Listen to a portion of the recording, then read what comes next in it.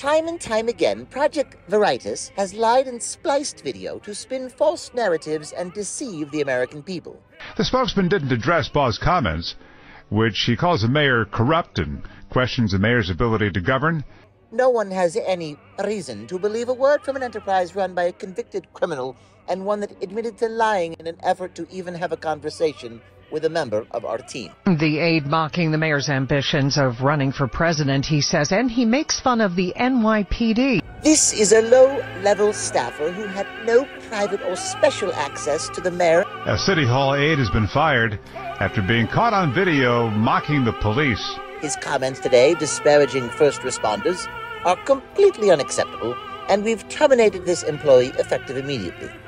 But when you have disparaging remarks about first responders, I cannot allow that to happen, and my team cannot be a part of that. Project Veritas has lied to spin false narratives and deceive the American people.